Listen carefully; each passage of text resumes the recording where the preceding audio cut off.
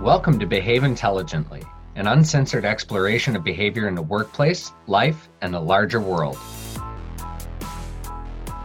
Behave Intelligently is co-hosted by fellow behavioral enthusiasts Jay Johnson and Mark Garrison, and produced by the amazingly talented team at Coeus Creative Group. Thank you for joining us for this week's discussion, where we're going to talk about difficult conversations. Now, Jay, I know one of the most requested trainings of yours is on difficult conversations. Why do you think people love that training so much or request it so much, other than you being a phenomenal trainer, of course? Well, thank you so much for that. But, honestly, I think it's something that it's just such a normal occurrence. I mean, every single day you may have a conversation. And when we think about it, it's like, what is a difficult conversation? Is there like a high bar for, okay, now this conversation is difficult or it's not? It's really a continuum. And I would say that people on average, I mean, just normal behavior is to have conversations on a daily basis that may have some level of difficulty with them.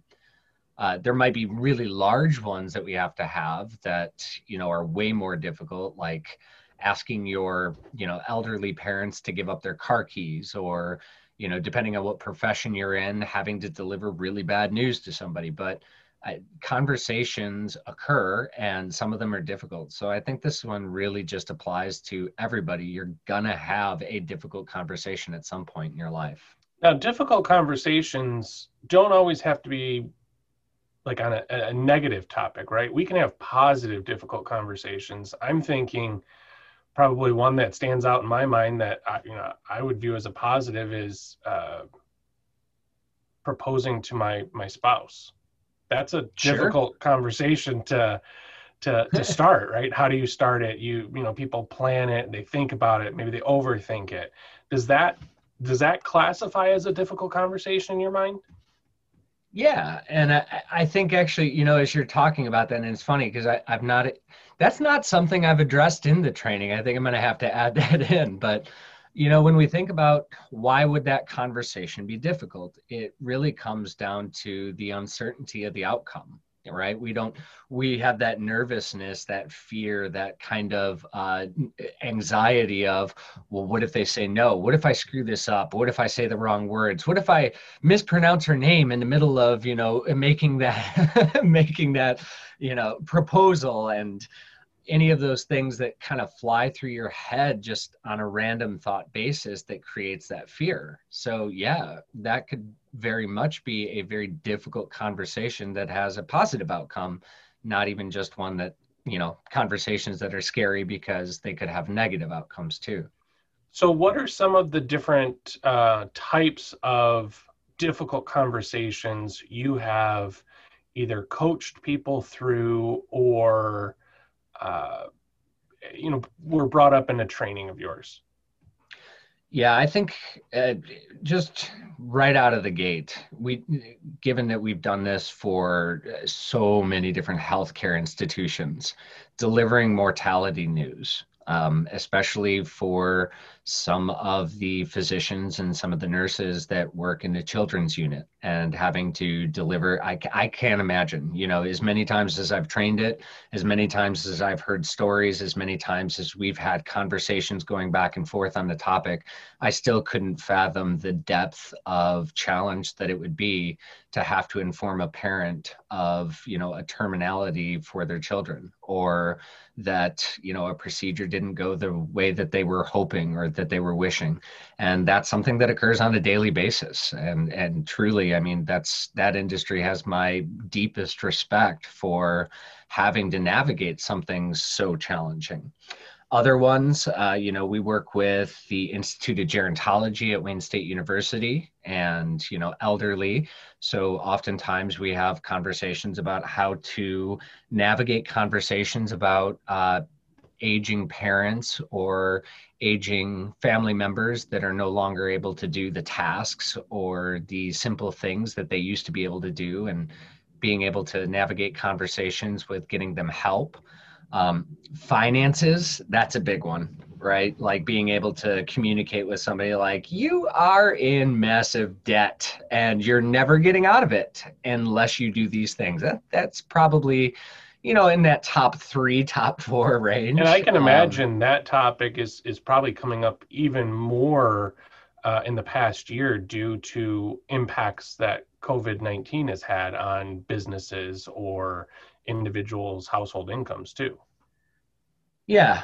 And with all of that going on, it just creates even additional uncertainty into those types of conversations, which then leads to more panic, leads to more mistakes, leads to more even finishing the conversations and not having a full outcome or not having a full resolution to the conversation, which can make it even more difficult. So pretty much any profession. I guess maybe one of the other ones that I would say is, and this one's a two-way street. Oftentimes if it's an employee that has to leave an organization or has taken a new job, had a lot of coaching from that perspective of how do you communicate that to your employer, to your colleagues, to your spouse, to whomever. And then the other way down the street, which is, how do you let an employee go, or how do you run a disciplinary conversation with an employee that has made mistakes or anything of that nature? I would say that those are probably the most typical. And a lot of those seem Maybe. to sort of have a negative aspect to it. But in that same HR category, maybe an employee asking their boss or supervisor for a raise or maybe a promotion, I would imagine is a difficult conversation that happens quite often. Yeah, and it's interesting because they do seem to tend towards the negative, because if I just have good news, nobody really has a difficulty being like, Mark, I've got the best news ever. You're getting a promotion. Like, nobody's expecting you to be like, no, I don't want that promotion. You get out of my office, right? So we kind of anticipate the positive side of that conversation. And I think that that's really telling. One of the things that, I often start the training of difficult conversations with is, I want you to imagine a time that you received a phone call from a superior, a boss, an executive that says, I need you to come down to my office. Most people don't immediately go, I'm getting a raise. I've been promoted or whatever else. Most people start to go, oh God, what did I do? Or am I in trouble or anything else like that? Yeah, you start checking your emails. Did I miss something? Voicemails, asking around other colleagues like, hey, have you heard anything? Did anything break? Did I screw something up? That's that kind of long walk from your office or your cubicle past the water cooler, and you're just kind of checking with everybody like, what's going on? What do I need to get ready for? Which is the best, because people don't realize it. You have literally just become the complete office gossip by doing so, because I go, Mark, have you seen the boss today? Do you know how they're feeling? Do you know what's going on? And then I go to the next person and ask. In the meantime, you're like, did you hear that Jay just got called down to the office? Right. Do you know what's going on? And all of a sudden, the whole place, you get down to the office, you open the boss's door, you walk in, they're like, you wanted to see me? And they're like, yeah, we're ordering new pens. Did you want red or blue? Right. And at that point in time, you just want to strangle the boss, because it's like, why couldn't you have just said this or been more direct with your, request? And I wonder if this stems all the way back to when we were young kids and got called to the principal's office. It was never for anything good. I mean, in some cases it was, you're recognized as student of the month or whatever it might be. But, I wonder if that level of fear started at such a young age to get called to whoever's office. Well, I think it really, if we're to dip into the psychology of this, right? Like if we were to take our behavioral intelligence approach, it really gets to the kind of core of our survival functions and our limbic system, right? Like it is on high alert to make sure that we're protected at all times. Being singled out can be very scary. This is why a lot of people don't like public speaking or speaking from a stage. You are the target. You're drawing all the attention. All eyes are on you. And if your palms started sweating by me saying that, you might have some anxiety when it comes to that. But in the same way, when we are called out or when we are called into an office or something, we're being singled out. So that survival mechanism kicks into place. And the way that our brain is wired is to protect us from dangers. So immediately it goes into warp speed, trying to think through all of the potential dangers that could be there. And when that happens, number one, we're not as smart. Number two, we get flooded with all those terrible chemicals of adrenaline, cortisol, norepinephrine that puts us in fight or flight mode. But yeah, I mean, I think so. It's not only just that kindergarten through eighth grade where you get called down to the office. It's really just about survival function and not knowing, the uncertainty, the fear of what could this be. And, for those listeners that have been following us for a while, you may have recalled me saying that in our behavioral elements system, I have a strong earth side, so I have a lot of planning nature in what I do.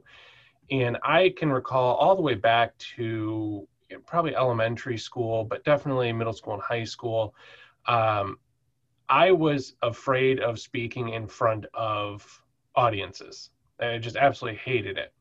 And so my planning nature, and I was involved in a lot of the school groups and stuff. And so there's a lot of times where my role or our organization may have been putting on an assembly or something where it would be traditional for me to speak in front of the audiences.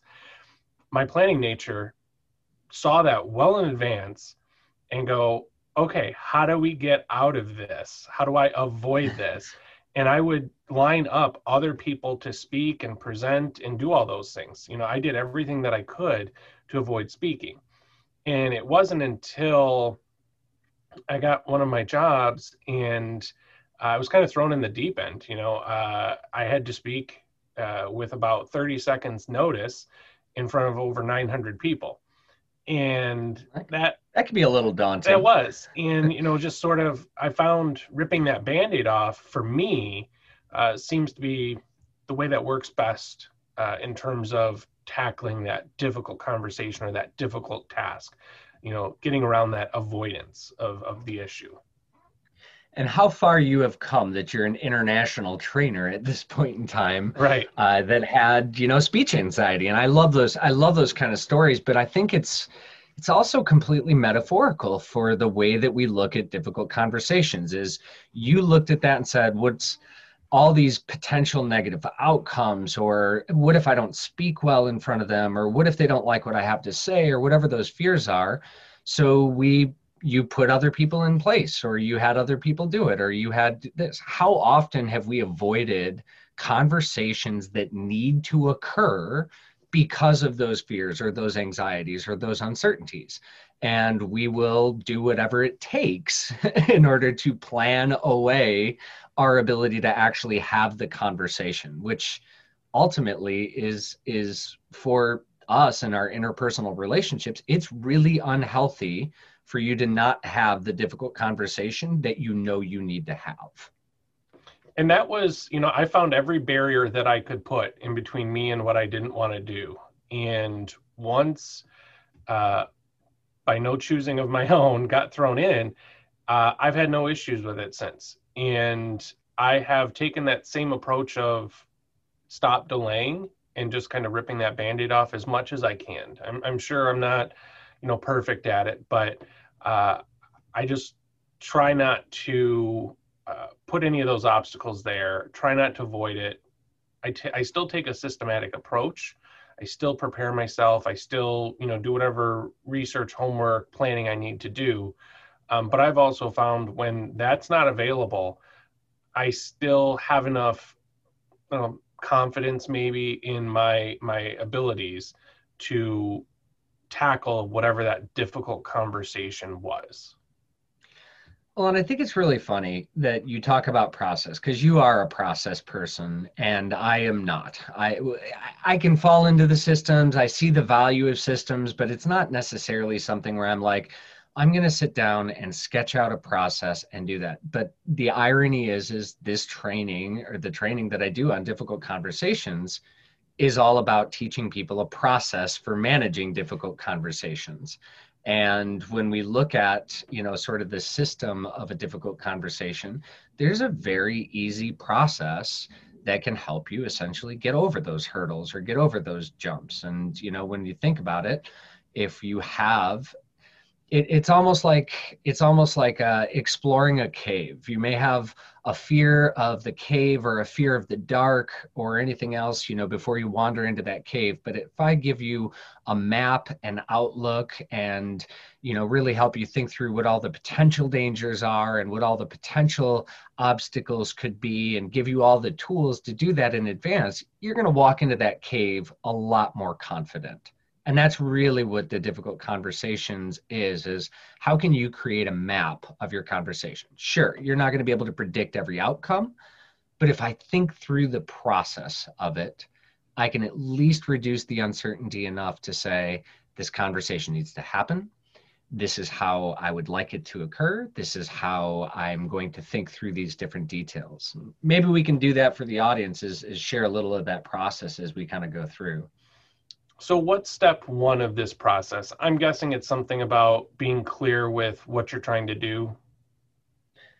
Yeah, to an extent. I actually would take it one step before that. It's because when we think about like what is the outcome that we want, that's great. And that is a really critical step. But my first thing is, why is this conversation difficult? What is it about this conversation that's giving you anxiety of even thinking about having the conversation? And, there's a host of different reasons. And some of the research that we've done, through our surveys, through our analysis, through our interviews and things like that, there's common reasons across the board that pop up. And, it wouldn't surprise me if right now, if you're the audience and you're listening, maybe you have a difficult conversation in your mind. You've probably started to think about one of the kind of main reasons, like so this would be a good time for them to grab their pen and paper, right? Yeah, sure. Grab it right now. We'll give you a couple of ideas, but we don't want the other person to feel bad. We don't want to feel bad.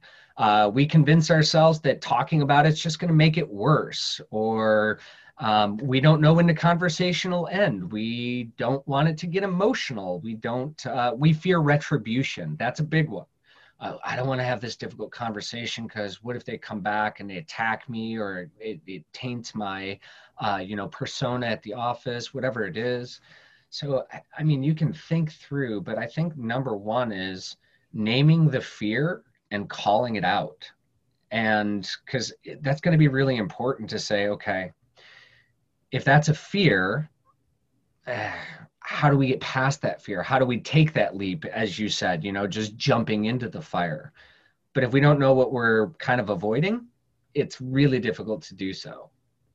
Well, that makes a lot of sense, and it helps them kind of identify the behaviors that they'll need to address, to improve, maybe even practice. Yeah. And as we kind of define why is this, what is this difficult conversation? We'll use an example that I use often, having to ask an elderly parent to take their keys away, right? Why? Because, maybe they get confused, maybe their eyesight's not as good anymore, maybe their reflexes are a little slower, and they're a danger to themselves and to all living beings that are around them. So it's time to have this conversation. When you're thinking about that and you know that that's the generalized topic area, okay, well, what's next? What's a great outcome for this? Well, that I go to my, parent, or go to, my grandparent and say, I think it's time to give up your keys. And they're like, you know what, Jay, that's right. I believe you. I concur with that assessment. Here's my keys. Thanks for being a great kid. Okay, probably not going to be the case. So that's where we have to start really investing ourselves into the fear. We know what we need out of the conversation. We want the promotion. We want the discipline, or the other person to understand. We want the yes to the proposal, as I'm now integrating into my future talks on this. We know what we want out of it, but there's a lot of fears that get in the way of us even thinking about that. And so, because I've had to have that conversation, essentially with my grandma. You know, she was getting up there in age and just didn't have the ability to, or shouldn't be driving anymore. And you know, we had talked as family members, how do we approach this? How do we bring it up?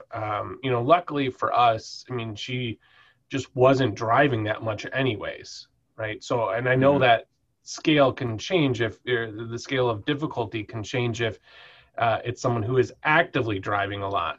So it went a little easier for us, but you know, we defined it, but you know, we were approaching it going, we know what we want the outcome to be. We don't know how she's going to react. And you know, there's times where she could be really, really stubborn and Sure. could dig in on it and go, no, I don't want to. Um, so we figured that step out. What happens after that? I think one of the things, and this is where empathy and truly cognitive empathy comes into play, right? So if we're to look at this and say, all right, we know uh, grandma in this case, she's probably not it's not a good thing for her health or for other people's health for that she continues to drive. But let's look at this from grandma's position. Okay, what are you asking me to do? Because it's not just easily to say you're asking grandma to hand over a block of keys, some metal object, because there's emotions and there's feelings and there's attachments behind those. So even outside of, maybe she loves her car, not even I'm talking about that. I'm talking about what you're doing is you're saying, Grandma, give me your freedom. Grandma, give me I'm the kid. We're flipping the scripts. Grandma, I'm the authority now. You're not. We're saying, Grandma, you're going to have to be reliant on everybody else around you and you're not going to have an autonomy anymore. All of those things, right? So taking a step back and really putting yourself into the position of the person whom you're going to have this difficult conversation with and saying, how are they going to experience this? How are they going to feel about this? What are they going to be thinking? What are they going to be emoting? And doing almost like an empathy map of what that experience will be for the person on the other side of the conversation. That's going to give you some really good insight as to how do I frame this conversation? How do I start this conversation? Do I start with a question? Do I start with a direct statement? Do I start at a specific time? That empathy aspect of it is huge in the difficult conversations. The problem is that if we have to have the difficult conversation, it's very hard to get out of our own self of, oh my gosh, I'm going to experience this, or this is going to be really tough for me to say to them, or this is good. I don't want to have to deal with the retribution or the whatever the fears are that I have about that conversation.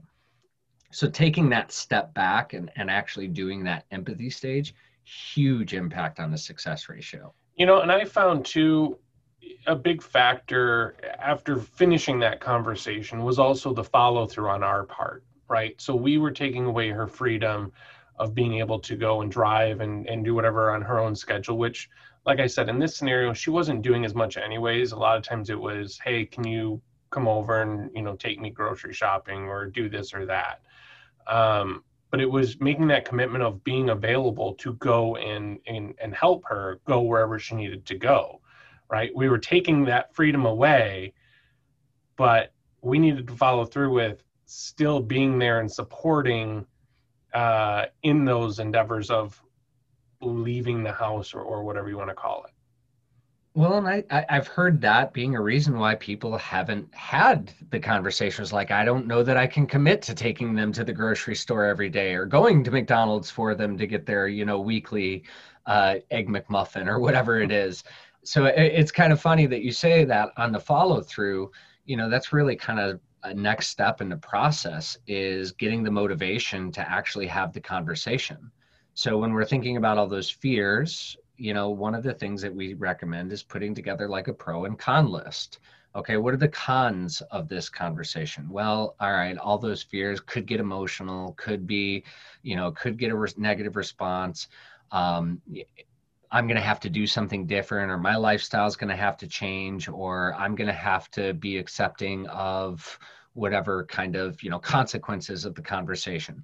So writing down all those cons of the conversation, and this is the big challenge, and this is actually where if I'm coaching somebody on a difficult conversation, if they come up with 25 reasons not to have the conversation, almost in every case, 80% of them are completely unfounded. They're conjecture. There's no rational basis. They're built out of fear. They're built out of that protective limbic system. So what I force them to do is to have an equal number of positive reasons to have the conversation and help them define their purpose in having the conversation, right? Like, because if I was having this conversation with my father, I probably wouldn't approach it as, Dad, I'm worried about your safety, because we're a bunch of roughnecks. Our safety was never, we would hang from trees and, with one hand and use the other hand to operate a chainsaw to cut a branch down. Worrying about safety would not be it. But if I said, hey, Dad, I'm really worried about other people's safety. If something happened and you, something happened and you accidentally hit somebody else, how would you feel in that situation? And that's going to change the dynamic of that conversation for him, because it's no longer about him being in control of himself or his own safety. It's about other people's safety. And now that's, a difference. But going through that pro list and saying, okay, well, this could be a positive outcome. This could happen. We could have a deeper relationship, a better connection. I would be able to solve my future anxieties. Because a lot of times that difficult conversation, all the anxiety that you're housing now helps to be released after you have that conversation. But getting that purpose in mind is something that you're going to go back to 1,000 times over when the conversation gets difficult. If you have a very clear purpose, you can go back to that. Even when the conversation gets hard and Dad's like, oh, you're going to talk to me about your driving? How many states have you had to take a driving test in? And sarcasm or an attack comes or whatever it is, like, Dad, this isn't about that. Yes, you're right. I have had to take driving tests in 13 different states, but this is about this and this is about now, staying with that purpose and staying with those positive reasons to have the conversation. And that makes a lot of sense. I mean, I like that you force people to have an equal number on both sides. And, we probably did something like that just naturally, but without actually writing it down, because we did try to focus on, the positives. And when we approach, when we approached my grandma on it, I mean, we did try to approach it from that positive perspective. And, I think that is why things went well with that transition.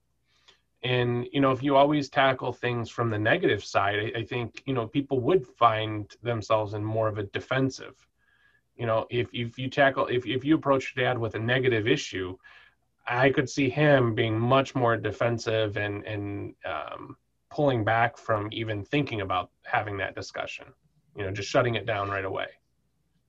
Well, and that's, that's the interesting thing is all those uncertainties, all those things that we have in our brain, some of them are concocted, some of them are not, but how we choose to have that conversation, right? Like if we choose to walk into there and, very solemnly say, Dad, I think it's time for you to give up your keys.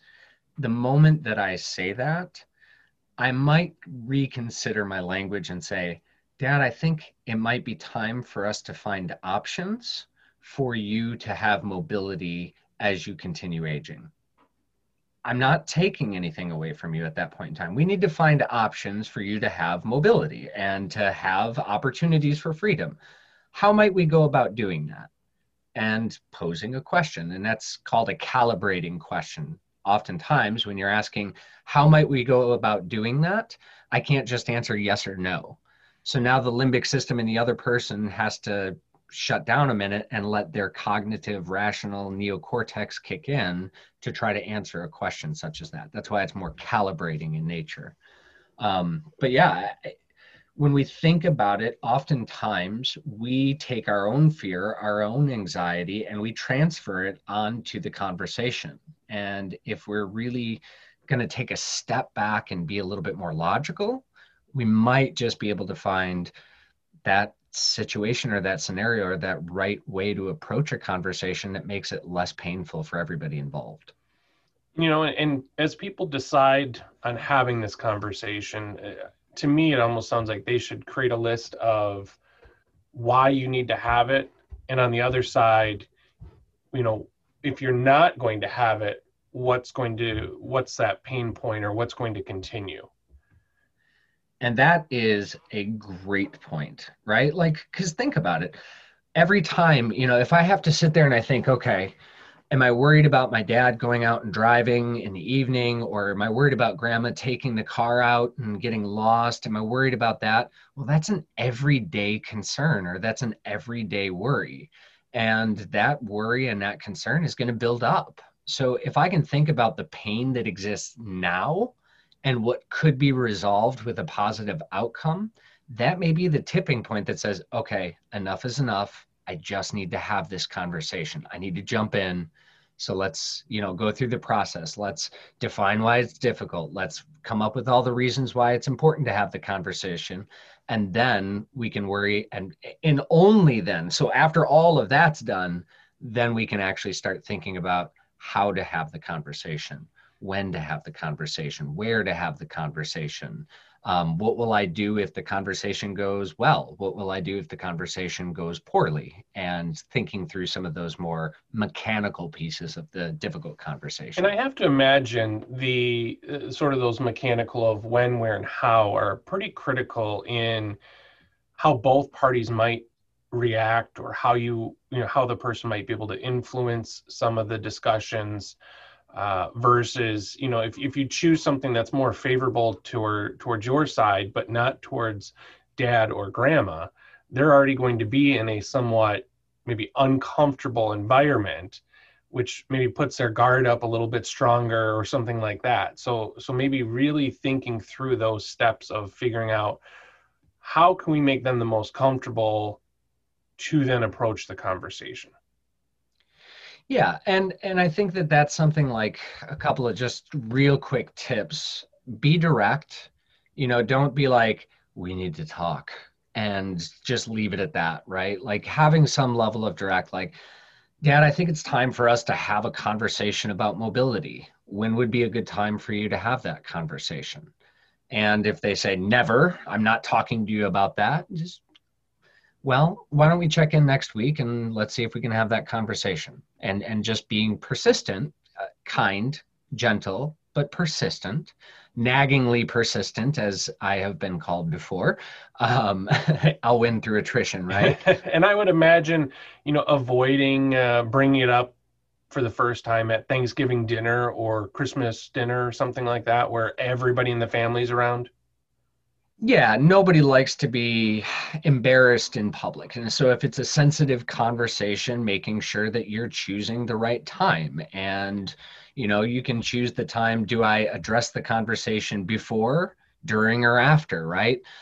So for example, do I address it before my dad has some kind of issue in the car, or do I address it after there's an issue? Do I address it, in the middle of it when, he runs over the neighbor's mailbox as he's pulling out of the driveway and be like, see, Dad told you, let's have this conversation. All of those are strategy, and they should be thought about in advance and should be thought about in terms of when is the best time to have that conversation.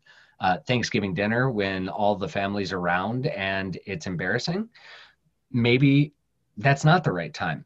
But then in some cases, when all the family's around and all the support networks around, maybe it is the right time. And that's a decision that you can make if you're planning and processing and thinking strategically ahead. And using a positive scenario, if your significant other is more of a private person and not really a sports fan, probably would avoid the big jumbotron proposal, right? Because they're out of their comfort zone. It's a big public display, and they're not a big sporting person. So just because maybe you like sports doesn't make it a perfect scenario for them to say yes. Yeah, have you ever seen any of those videos where they say no? Oh my gosh, in front of everybody? Yeah, didn't think that one through. Yeah, so it is thinking about the other person and not always just thinking about what you might like. So you got to step out of your shoes and think about the other side and go into an environment that is conducive to them and the outcome that you would want. And that's that empathy aspect, right? Like even at a cognitive empathy level, we really are capable of kind of stepping in and saying, how might this person feel about this? How might they react? What might they see? What might they think? What might they do? That's a great tip, is really engage in that empathy and try to understand it not from our own perspective, but from the perspective of the person that we're going to have the conversation with. And I would You know, also, one oh, go ahead. I was going to say one other tip that I would look at is, when we think about how people essentially get to the point of, they get to the point of having this conversation using some level of inclusive language, right? So if I'm having a difficult conversation with maybe a colleague at work, how can I say, hey, I'm noticing that we're struggling to connect during a meeting. And I feel sometimes that maybe I'm not being heard, and I wouldn't be surprised if you felt the exact same way. How might we collectively together, let's address this as we move forward? I'm using a calibrating question, but I'm also putting we together as the same tribe to address the problem, which is not each other. It's actually the behavior or whatever it is. So kind of taking a step back and having an inclusive, like, grandma, how might we be able to solve this mobility issue in the future? The issue's not you, grandma, the issue's mobility. And that's what we're going to address today. Together as a team, let's us, we. And I would also say, staying calm. My personality is a very calm personality typically, and trying to keep your voice at a certain level that you're not getting aggressive in tone or things along those lines. If you can stay calm, kind of relax throughout the situation, helps bring comfort to both sides and allows that conversation to occur. The other thing I think is important, and I notice this a lot because I train a lot in the introvert and extrovert area, is introverts sometimes may take a while to process something. And so, being aware, I should say, of some pauses. Silence is okay. That doesn't mean that someone's mad or angry. They might be processing that or thinking through those things. If they have an earth personality, or an earth type, the earth types are very process focused. So they're thinking through all of those steps, and they might just need a moment, and they just may not be talking it all out loud. So be calm, enjoy the silence for a moment, and just allow those steps to occur. Which can be really hard when somebody's not responding to us, or, and we might just feel like we have to fill the space.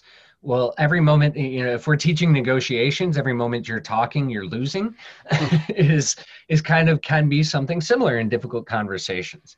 I think my final point would be, remember what your purpose is.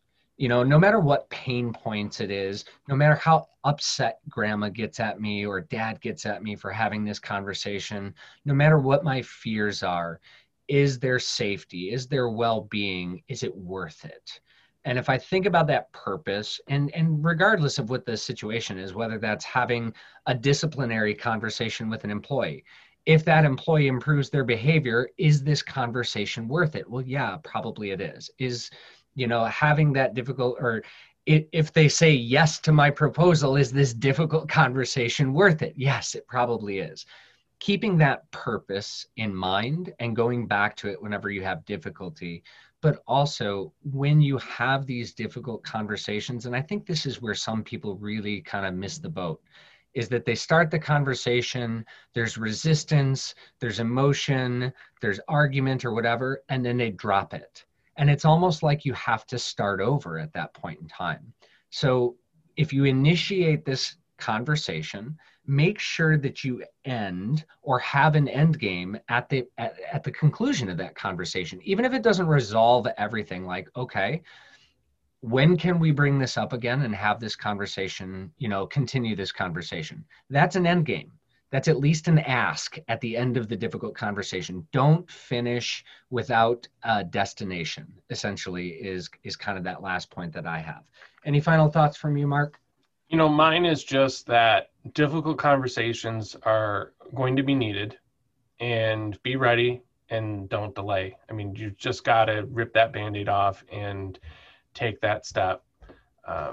Putting it off is just kicking the can down the road, and you're still going to have to address it at some point. And kicking that can down the road is your heart attack, because all that time you're experiencing anxiety. So hopefully these tips today can help you get into that next conversation, or whatever that difficult conversation is that you're facing. We'd love to hear about it. So if you want to share, or if you want to talk about a difficult conversation you had and the outcomes, please feel free to send us an email at podcast@coeuscreativegroup.com. But that's all the time we have this week. So I want to say thank you for tuning in to this episode of Behave Intelligently. If you enjoyed the episode, please rate, review, and subscribe on iTunes, Spotify, or wherever you might be listening. Let us know what you think. And again, send us an email to podcast@coeuscreativegroup.com. If you want to learn more about Coeus Creative Group, visit our website or connect with us on LinkedIn, Facebook, and Instagram. Tune in next time when we talk more about behaving intelligently.